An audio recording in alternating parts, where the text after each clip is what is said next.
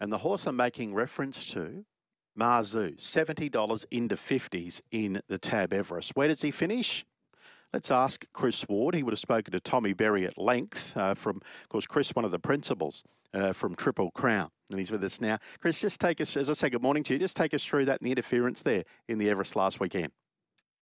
Yeah, look, it's one of those things. He just had, we always knew we were going to need some luck as soon as that barrier 11 was displayed on the Tuesday night. And I thought he got into absolutely the perfect position given the barrier back on the inside and behind I Wish I Win. And the only problem was there, as soon as Mazu was starting to make his run and ready to surge forward, but I Wish I Win was just going through a bit of a flat spot, as I believe he can. And he really had to get out from behind him. So he spotted that gap out sort of to the left and he started angling out there. He got in there for about a stride or two and then the door was absolutely shut closed on him. And to be honest, we were lucky he didn't come down. Espiona rolling out. Yes, exactly right. And I think it was Zach Burton's ride on the outside, just making sure we weren't getting any further out. In secret. Between those two, he was sandwiched. Yeah, and in secret got the beautiful run through for Zach. Yeah, it certainly did. And I think talking to Tommy afterwards, he was adamant the horse was just travelling absolutely superb, and he felt had he got through, he was going to run sort of that third, fourth, fifth sort of area. He was really, really pleased with him, but obviously luck deserted us on the day.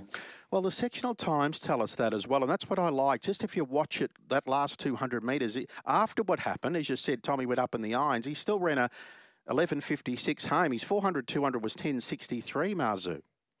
Yeah, surprisingly. I mean, it's very hard for a horse to do that, as you know. You know, you lose all momentum like that. And he was virtually stopped dead there in the straight. And to be able to pick themselves up and go again and do it very effectively, I think it's just a testament to how well the horse was on the day. And as you know, it had been a sort of a funny old prep, been a bit interrupted, and I think Peter and Paul had him absolutely cherry ripe in the day, and so they did a fantastic job. And just a shame we didn't get to see him really let loose to his full capabilities. Even his run prior in the shorts behind Private Eye had merit, didn't it?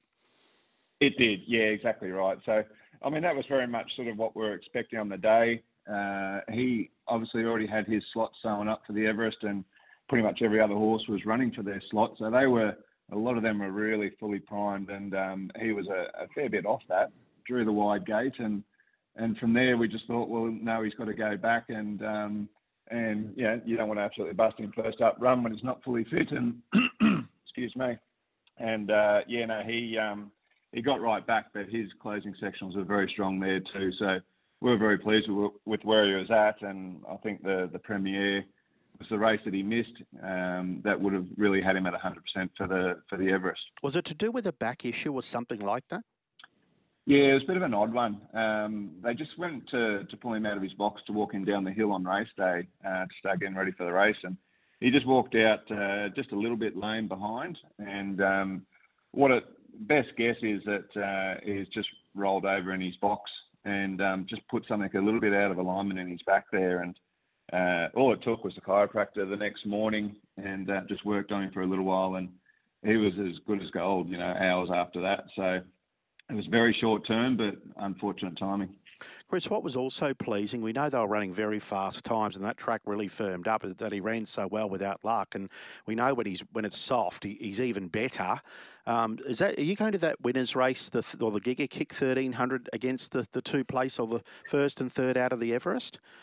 Yes, that's right. That's the idea at this stage. So, I think he's just as effective on the good track or the wet track. I think it's probably more of a case of the wet track probably detracts from some of the other runners, but he's showing some outstanding form on both wet and dry. He'll head towards that Giga Kick now. The 1300 won't be a problem, and I think with that extra run under his belt, I think he'll be very much primed for the day, and I'd expect, hopefully get a good draw, but I'd expect he'll be running very, very well. For Tommy? Yes, Tommy will be staying on board. And of course, Sam, who won the race on Think About It, used to be this horse's regular rider, didn't he, Mazu? I know, it's amazing how it works out, and Sam did he's done a tremendous job with Mazu in the past, and he's done an outstanding job with Think About It as well. He he's managed to get himself on the back of a couple of horses who have had big, long winning streaks, and he's been right in the thick of it. What's great for Queensland, of course, you presented Mazu in the 10,000 last year, which he duly won, and then he went on later that year. He was terrific in last year's Everest, covering ground all the way. Of course, last year's Stradbroke, Alligator Blood and Private Eye. Look what they did on the weekend. And, of course, this year it was the Everest winner that won the Kingsford Smith and the Stradbroke. So it's just a great recipe, isn't it? And I'm a parochial Queenslander, but campaigning Queensland, get the sun on their back and then turn up for these big ones during the spring.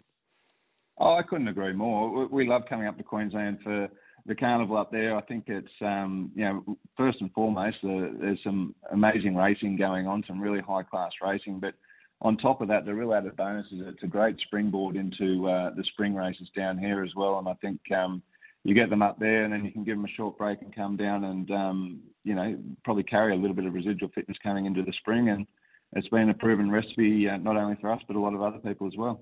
Thanks for your time. Good luck, Chris, in the big race. Let's hope it goes his way and he gets the right run in the race that Giga Kick in a few weeks. Thank you. Thanks, Steve. Chris Ward joining us, talking about Mazu. Just hasn't gone according to plan at all, has it? This preparation. Yeah, last year in the Giga Kill, last year it was called, what was it called last year?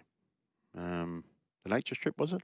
Anyway, this horse, Mazu, ran second to Private Eye, who, as I said, was brilliant in it last year. Private Eye ran very fast time and won by a margin. This horse, Mazu, box-seated and was very brave in the race. I'm just trying to grab it on screen and find it. Here we are. So we're talking about the 1,300-metre race at Rose Hill, a run on it's worth $3 million, by the way, and the date, the 4th of November.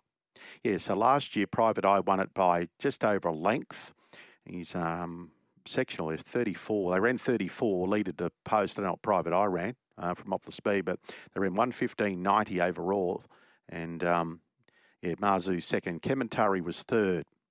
And then, as was mentioned, Private Eye went off to Melbourne after that, and he just over-raced and probably may have had enough and probably a bit too far, even though he's a mile winner, but he's been trained as a sprinter. What was that race he started short? We all thought he was a moral in, the Cantala last spring, where he started 2:20 behind Alligator Blood.